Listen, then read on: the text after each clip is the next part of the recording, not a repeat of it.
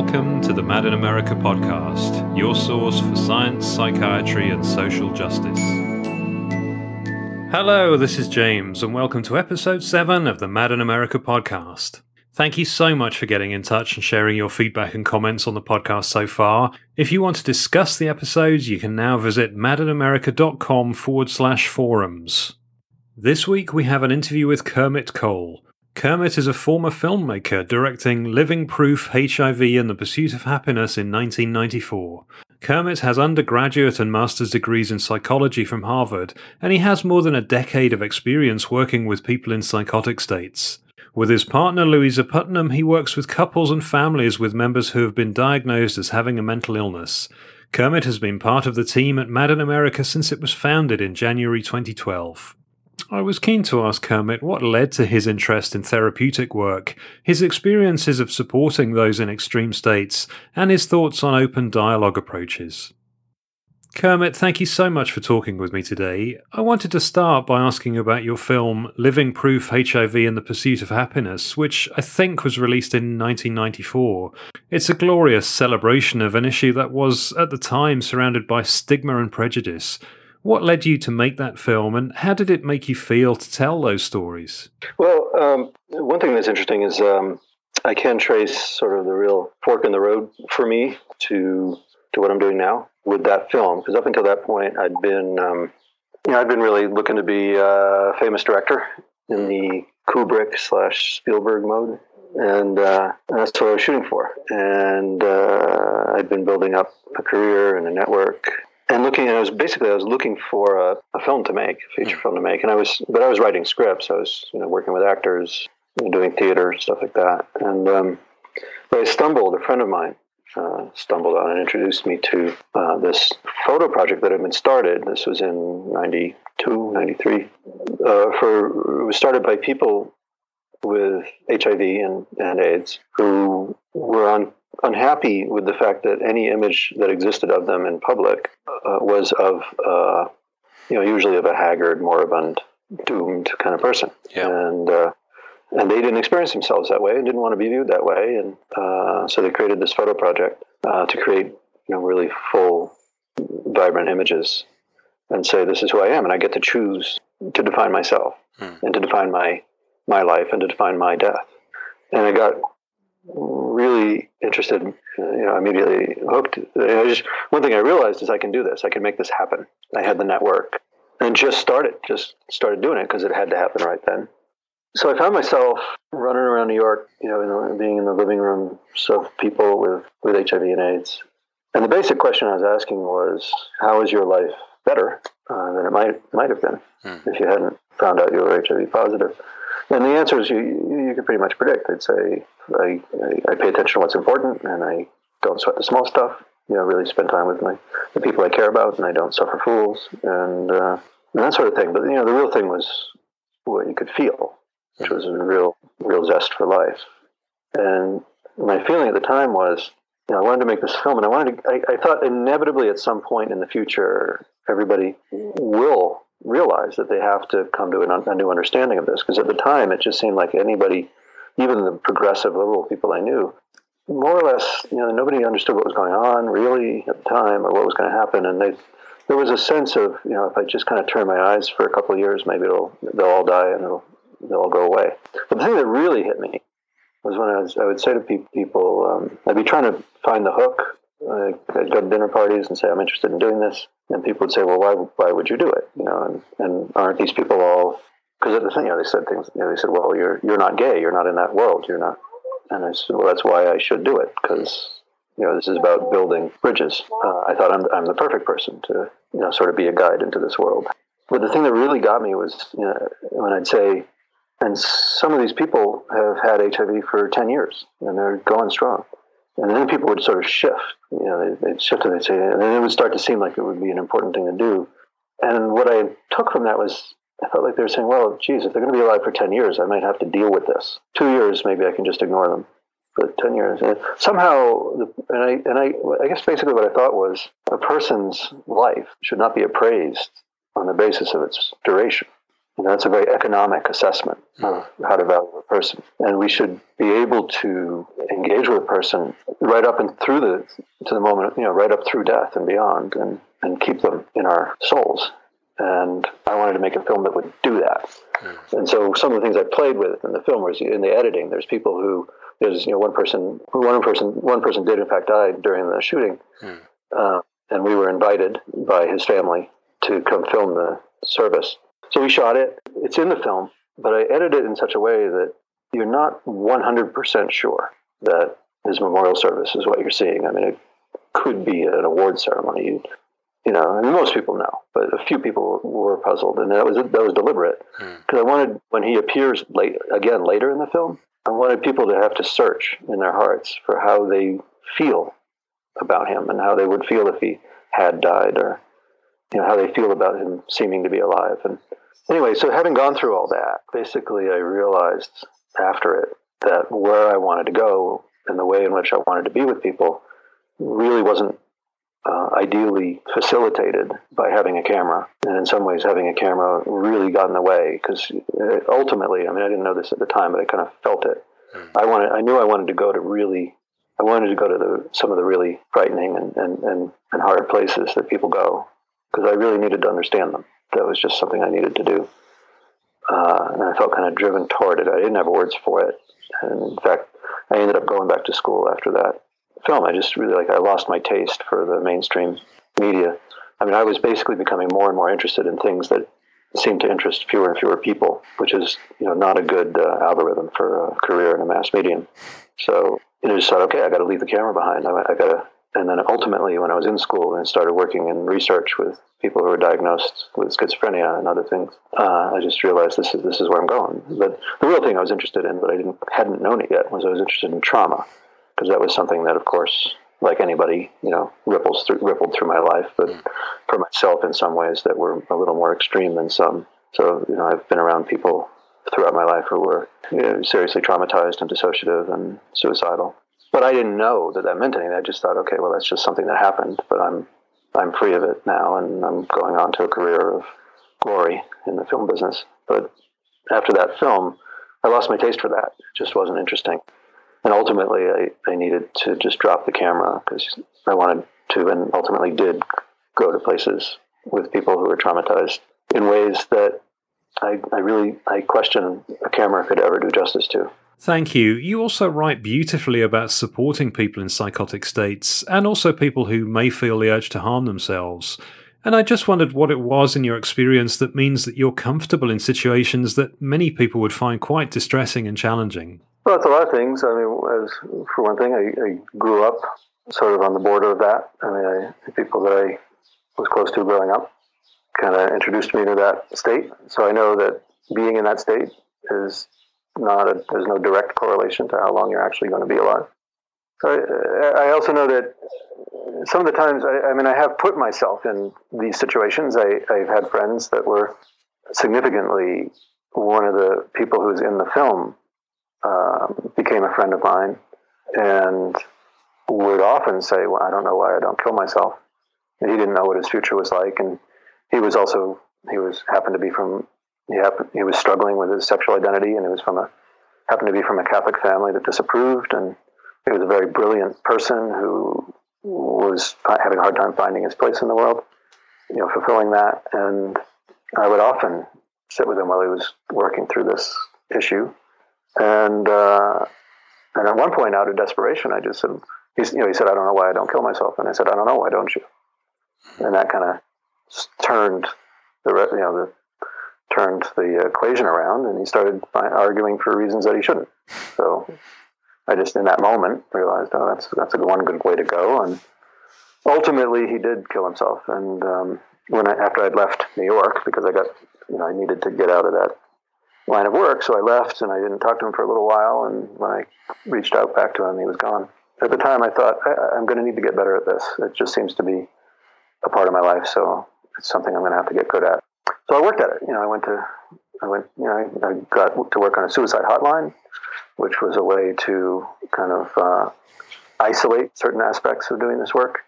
While I was doing that, I focused a lot on trying to I actually would think in terms of trying to push myself, my sense of humanness through the phone, things like that. I just really tried to connect. And so that was a pretty good exercise. And that taught me a lot. And it was on that, there was another guy who I remember saying, I'm going to do it tonight. I'd talked to him several times. And then, this one night he was saying, I'm going to do it tonight. This is it. Unless you tell me something. Unless you give me what I need to know. And out of desperation, nothing else, not wisdom, I just said, well, I don't have anything to tell you. I said, you're a smart guy, and anything I tried to say to answer that question, was a lie. I got nothing. And then he said, well, now I know I can trust you. Now we can work together. And so we, kept talking, and he called back other nights, and we came up with ideas for things that he could pursue productively. I think suicidality is actually intrinsic to being human in the sense of that question. It's like, really, am I helping? Am I worth it? Am I of value?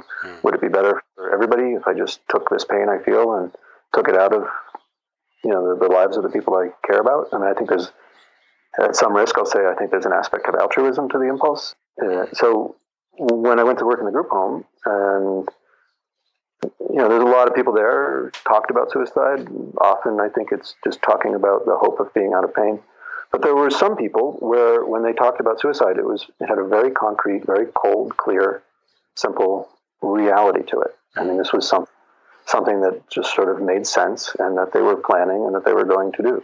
In those cases, again, out of desperation, because I certainly would have lost my job if the conversation had gone beyond the two of us.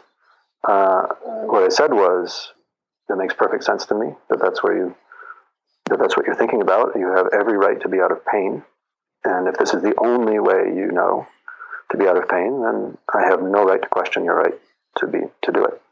And they would be sort of startled. They said, nobody ever said that before. I'd say, all right, well, so as long as you know that I will never question that you have the absolute existential right to choose whether to be in pain or not, while we're working together, and knowing that I will never question that, let's just spend our time looking at whether there might be any other less irreversible options. And in those cases that I'm thinking of, that was the beginning of a positive direction. Because I think people who are in that state, the state that they're in is, I have no options. There's no way out of this trap. All the rights, I've had every decision taken away from me, and so I have no value. If I'm not making decisions, then what am I contributing? It feels like a solution for some, doesn't it? When presented with difficulty, we want to find a solution, and if there is no solution, it's understandable that people will consider suicide. But how awful to try and medicate that away rather than what you've done, which is to try and connect with someone and understand what's brought them to that point. Yeah, and it's even sort of, in a way, I'll say, beyond understanding. It's just a simple, I'm here with you. I'm not going away. And, we're in it. Same as if we were on our life raft. We're just in this. And we got to figure out how to get out of it, or where we want to go. And, like I said, with these, the people where I felt like that was the place they were at, and I'm talking about people who had a very concrete plan. This was going to happen. Not impulsive, just something that, once they did the calculus of their life to that moment, this was the next step. And, so it was, it wasn't just the understanding, it was also the saying, okay, and I am in it. And I actually did say to more than one person, and if that is what you end up choosing to do, I will not judge you. And I was kind of implying I would be there with them, and I would have been if that's what had happened. And it wasn't what happened. And I took a little bit of inspiration for this from a suicide center in Toronto that was staffed by all survivors of suicide attempts. And they had their bedrock rule was, we will not prevent anybody. And if they come here and say that they're going to and then attempt suicide here, we will not stop them. And it was a seemingly very paradoxical approach to have for the suicide prevention center. But what they said when I talked to the woman who started it, what she said was, all I can tell, well, she said two things. She said, one, our philosophy is that if somebody knows that they are not alone, to this depth, that somebody would stay with them and not prevent it, then it's the not being alone that prevents it. She said, and we are the only suicide center in Toronto that have not had a completed suicide. So call it paradoxical, but the outcomes are hard to ignore. They are, and we have to treat people like adults. I think there's an assumption that it's always a sudden urge or impulse, and it might be, but many people have spent a long time thinking and considering ending their life as a way out of their difficulties, and that needs appreciation and understanding, doesn't it? Yeah. I mean, it just starts with saying, yeah, that makes sense. It's one person I worked with closely, when I asked her what has helped you, she referred to a prior psychiatrist, I think, who just sort of, again, took it all into account and said, okay, just don't harm the body. Let's see if there's something else that we can work on. And somehow she took that. That when she was very suicidal and self-harming, somehow she would take that, and she would just, at those moments, she'd say, okay, just don't harm the body. Because it's not like when I started out on this stuff, somebody cutting themselves didn't horrify me. It did. I didn't know how to relate to it, but then when I started thinking of it this way, it was like, oh, this just makes sense. And then I could connect to it, and it would feel, and then from there, actually, I guess it was after that I started building to an idea of understanding the impulse to suicide. Thank you, Kermit. And I wanted to ask specifically about a situation you describe where someone you were supporting held a strong belief that aliens had given them the cure for cancer. It was just so refreshing to hear someone be honest enough not to collude with a person who had a delusion, but was willing to occupy that space without judgment. I'm from a world where I have been medicalized, and every statement that I've made has been analyzed and judged against a set of criteria, but it was powerful to read an account of interacting with someone without taking the power away from their belief by being judgmental. Well, the story was, somebody was saying to me, and very insistently, that, and seeming to try to convince me, that aliens had given him the cure for cancer. And he really, at first it was very insistent in a way that was a little, I just didn't know what to do with it. I could neither affirm or deny. And what I said was, well, that's not my area. I'm not an authority on that. And what I was essentially saying in that, which, the way I would put it now, having situation being very early in my career and now having other people having given me the words for it, is that I was trying not to have epistemic authority, that I was trying to remain epistemically neutral, that I just simply didn't have the authority to say whether this had happened or not. But I certainly knew that saying whether it happened or not wasn't going to help us. It wasn't going to help us at all. But I could feel that there was something driving this. So I just said that. That's not my area. I can't really answer that question of whether it happened or not. And then he turned, and then I'd say he shifted slightly, and it became a little more plaintive. And he started to say, "Well, what do you think? Could it have happened?" And I said, "Well, I don't know." Actually, what I said was at the time was, I said, "Well, what is it? The cure for cancer would be a really good thing to have." And he said, "Well, that's the thing. They won't let me remember it until I believe. So what do you think? Do you think this could have happened?" And this was a very soft, gentle request for affirmation. And I asked him, again, that's not my area. I don't know whether it could have happened, but what my area is and what I'm interested in is, what would it mean to you if you had the cure for cancer? And he just blurted out, said, "Well, then people would really like me." And I almost cried, because that feeling I know. And that's what I said. I said, "Well, that I get." that I can connect with. And he knew it. I didn't have to even say anything. We just connected. But what I also realized at the time was that my desire from the past of wanting to be a famous film director was no less crazy. I started out with this deep insecurity. I didn't believe that anybody could ever love me or even like me for who I was. So I had to become somebody I wasn't, and it had to be strangers that would like or love me, because so I'd get them to love a film I made, and the people in it.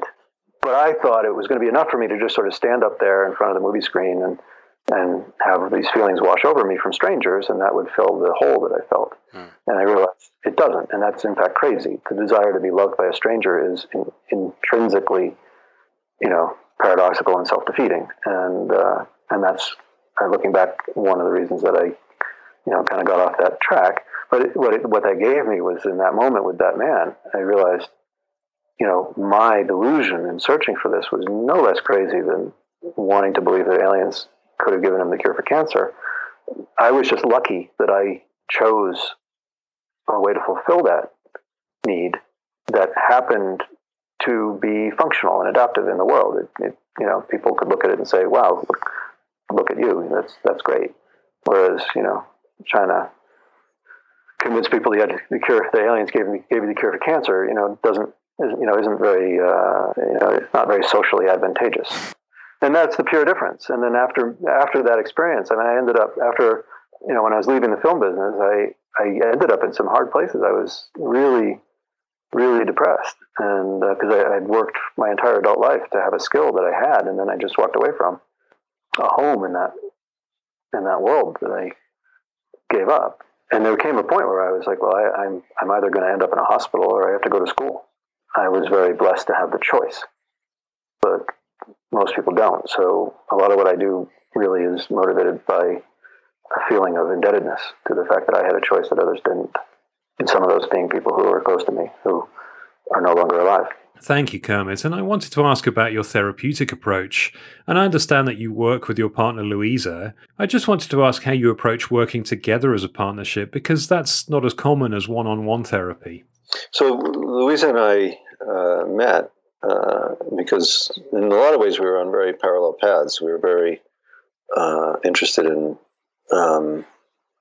compelled, really, to work with people identified as having psychosis, both because of our professional paths and because of our things that had been or were happening in our families. And we both, before we met, had both acquired houses with the intention of creating respites for people to avoid the hospital or avoid treatments that they didn't want to do, that they were otherwise being compelled to do. And I had wanted to create a sort of Soteria-like house.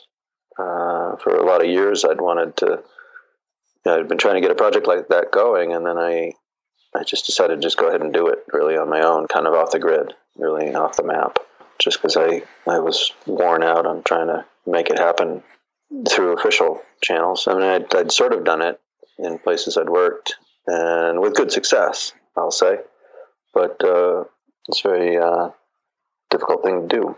I guess in some ways I was drawn to take risks, I guess, partly out of a sense of justice. I felt like I'd had a really good life. And, when I was confronted with people who I felt were having their lives really robbed or just didn't have a chance from the beginning, I was drawn further and further into working with people who had either been given up on or, had been told not to have hope. And I was just drawn to that. And Louisa's really the same way. The harder somebody is, then the less willing she is to give up. And so people had tried to connect us actually a couple of times. And then ultimately she was part of creating a conference at Esalen in California, which was originally founded by somebody who was trying to deal with extreme states and find alternative and non-mainstream ways of understanding and experiencing and managing extreme states. And that grew into one of the big, spa health centers in the United States or the world. And a lot of philosophy decades ago came out of there for the human potential movement. A lot of people moved through there. And so there was a group of people who were trying to sort of revive that legacy at Esalen of working with extreme states, not just the worried well. And Louisa was part of that, and basically, joined up and started more or less our journey around the world, looking for the best ways to work with people. I mean, not all the way around the world, but a lot of hops over to Europe, to Sweden, to Karina Hawkinson's care homes, and we also went to Tornio. And it's worth noting there that the reason I got, as I'd done a lot of work in residential, and even when we did really good, had good outcomes in terms of people, really reassessing their own issues and getting out of treatment and getting off meds and redefining themselves as not an ill person. What I had found over time is that the minute they went back to their family environment, all that would just fall apart. And so I kind of learned over time that the family really had to be included in the process, if only so that people could transition out of the residential successfully. And then that eventually grew, in part because I'd learned about open dialogue, but just naturally to really trying to incorporate working with families in the process. And of course, in the process of doing that, learning, wow, when you really unravel the assumptions and expectations and misunderstandings between people, and create safe spaces for them to learn to really feel each other, and be and even safe to love each other, without stepping on each other's feet all the time. Really good things happen. And very often I'd see parents say, well, I was dealing with very similar things as you are now when I was your age, which oftentimes, the struggling person really didn't know. So when that really became clear, I'm just visualizing one situation where a very successful father who was, in terms of business and socially successful man who opened up and acknowledged, the great fear that he felt when he was young and the risks that he had to take. It really, the young man really reassessed things and ended up applying to school and really getting out of what had previously been an expectation of years or a lifetime of just treatment and hospitalization. And so that's just one really clear example I had of, getting to work with the families. And of course, open dialogue for us was the clearest example of that, because it's the example that we have of a systemic and family / more importantly, systemically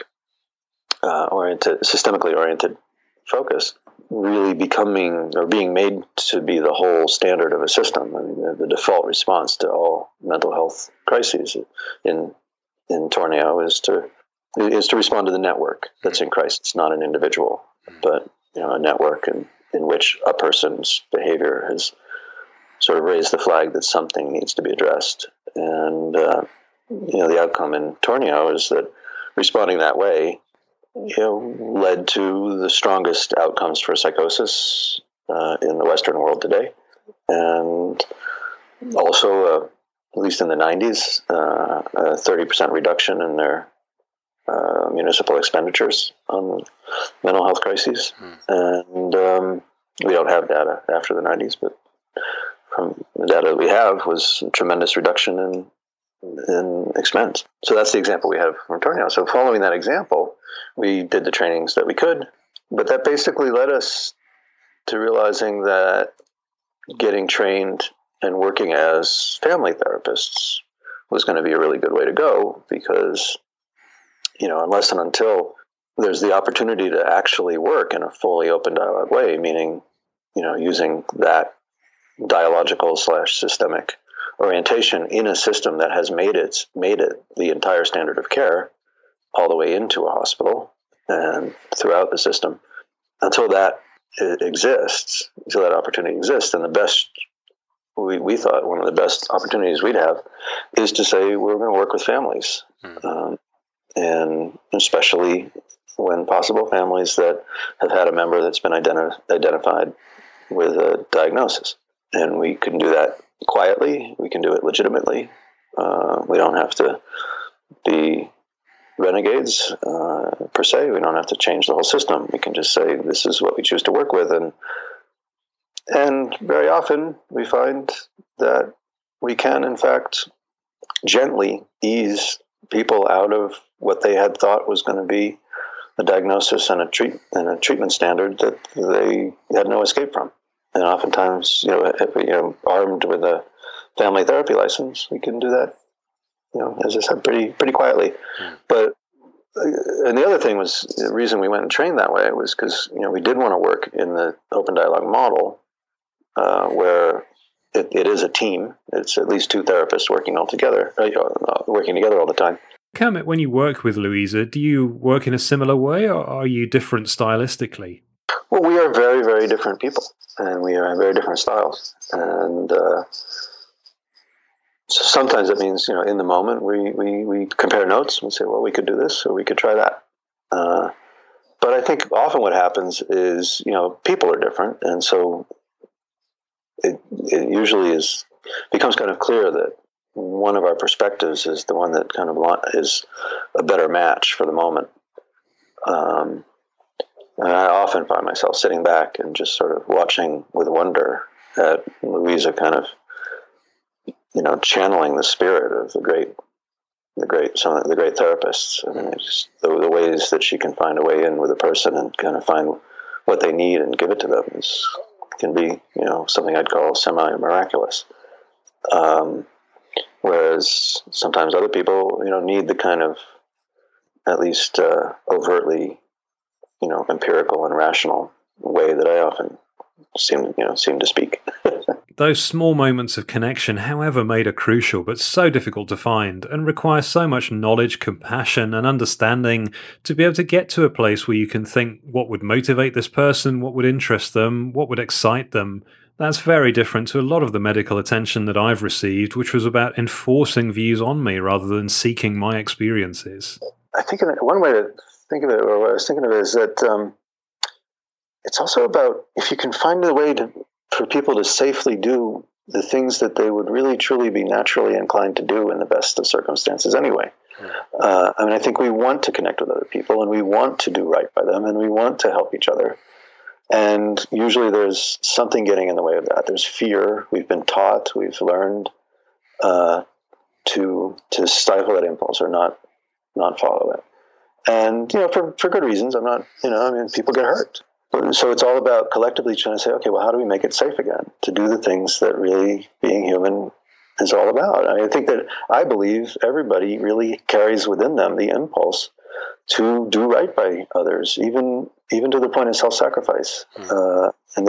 It's just that they have a hard time believing in a given moment that this is a moment that they can trust that instinct, and that it will result in the good thing, and that it won't, they won't get unduly hurt. But in that circumstance, people will be enormously self-sacrificing. Well, in the UK, fairly recently, we've had a prime example of that with a concert bombing in Manchester, where people rushed towards the scene, caring little for their own safety, but reaching out to help and support the injured, providing food and water, even helping police officers who are traumatized themselves. It's just a shame that it takes something so awful to bring out that spirit, but it does give you faith in humanity. Well, I think it points to something that is just fundamental to who we are. I mean, I don't think anybody would question if you were clinging to a life raft with you and a 5-year-old child, in icy water, and there was room for one of you. I mean, who gets to be on the life raft? You, I feel pretty confident, would put the 5-year-old on there. And I think anybody else would, it's a rare person who wouldn't. And none of the people who did that would be called crazy. None of them. They wouldn't be called suicidal. They'd be called heroes. I mean, that is who we are. That is the fact of us. Thank you, Kermit. As we come towards the close, I just wanted to ask about how you came to be involved with Mad in America. I met Bob when his first book, when Mad in America, the book came out. I read it overnight. I couldn't put it down. It read like a detective story where the mystery was, could we possibly be this stupid? And I won't give away the ending. And the next morning, I saw that he lived in the same city I did, Cambridge. So I called him up. And some years later, when he decided to start the website, he called me up and said, "You want to do this?" That's what I've been doing, because I think he is one of the heroes of our time. I mean, I know that he got into it for the purest of reasons and got moved along by the same feeling of indebtedness to people who had suffered, and I'm in a unique position in the world to tell people what it's like to work closely with him over a period of now 5.5 years, and I can say it just gets better. I mean, every time there's been a choice between self-interest and the greater good, I can tell you with absolute certainty, he always chose the latter.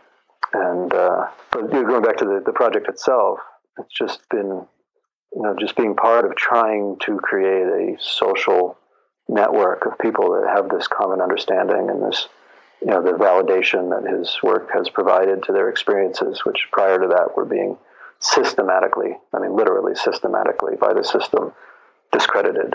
The sort of Kafkaesque experience that people had over the 30-year rise of the biomedical model, which for many people ended with reading his book, and others. For a lot of people, I know a lot of people where this book was the one that said, "You are not, in fact, crazy, that these medications are, in fact, having the effect on you that you feel that they are having, and they are not, and you are correct when you say that they are not helping you." And Kermit, why do you think that is? Because I think that, a lot of these medications have become, sort of our societal act of communion for people who feel disenfranchised or bad or wrong. They have an authority figure saying, "Here, put this on your tongue and all will be forgiven." And then we see that happening in hospitals.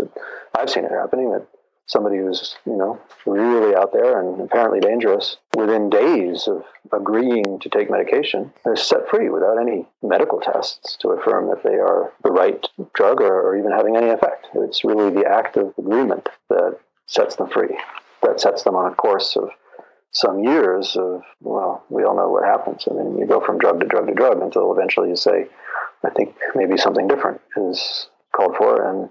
But the problem by then is that your body and your brain have been changed. And the question that we have in front of us as a society now is that change then permanent? And can we in any way justify having done that to people, given all those harms and the deaths that we know have accrued? Is the individual or collective sense of safety or certainty that we've gained from that just something that can possibly justify the fact that a lot of people have experienced harms or deaths on the basis of something that, when you really get into the research or you really push most psychiatrists on the subject, will agree that it was a lie. So even if people benefit from the placebo effect or whatever we call it, even if that's true, and I do believe in placebo effects, I have used them, and I do use them. It's that nexus of placebo effect and lies that we're kind of trying to sort out the balance of. I think in the end you have to say, well, you have to choose not lying, even though there are people who might have felt better for a short period from being told that a toxic substance would help them. And that's a hard choice, telling somebody the hard truth. But it's the same. I put that in the same column as saying to somebody who is talking about killing themselves, saying to them, that is your right. If I were to say that it was not your right, or that you owed it to anybody not to, or whatever, I'd just be wrong. I mean, it would be foolish, because of course you could just walk out here and do it. It's foolish for me to pretend that I have any control over that. So it's just better for me to just say, well, this is just true, and where do we go from there? Life, being human, hurts. And the only way we can hope for that to not be ultimately traumatizing and something that turns life itself into a long, tragic travail is by somehow learning how to be with each other in a way that ameliorizes and even makes the possibility of something that nature hadn't even planned for. I mean, I think that's the great thing about being human is, we expect from people, and we reasonably expect a level of experience, a level of the experience of our lives of dancing and singing and loving that, might never have existed before humans. and might never again. And so that's a miracle that I think it's a tragic waste of, to call people crazy who fall short of it.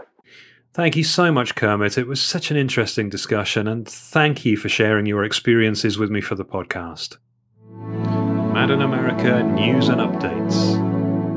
On Mad in America this week, Shannon Peters writes about a new study published in the International Journal of Mental Health Promotion that examines the benefit of art courses on mental well-being and social inclusion. The results of the service evaluation study, conducted in Open Arts Essex programs in the UK, suggest introductory art courses can benefit individuals with mental health difficulties. The researchers, led by Carrie Wilson from Anglia Ruskin University in the UK, write, "The results of this 6-month follow-up study of participatory arts courses add further weight to the growing evidence that arts participation is an effective means of promoting mental well-being and social inclusion for people experiencing or at risk of mental health problems." Initial evaluations of the art courses at Open Arts Essex suggest the experience improves well-being and social inclusion, two domains that are prioritised in England's mental health policy. Given the demonstrated short-term benefits of Open Arts Essex, the researchers sought to provide the first long-term evaluation of the art courses. 10 arts courses in visual arts, drama and percussion were evaluated. Course participants were invited to answer questionnaires at the beginning and end of the course, as well as follow-up assessments 3 and 6 months after the course had ended. The researchers collected data from 106 participants, although fewer participants completed the end of the course and follow-up questionnaires. The majority of participants were white, female and middle-aged. The researchers state all respondents reported enjoying their course, and over 90% reported increased motivation to do artwork and other activities. Over 80% also reported improved confidence, feeling more positive about things, and improved relationships as a result of participation. For both well-being and social inclusion, participants had significantly higher scores at the end of the art courses compared to the beginning. These gains remained high at the 3-month follow-up. Improvements in well-being and social inclusion were reduced at the 6-month follow-up, but scores at 6 months were still significantly greater than initial scores.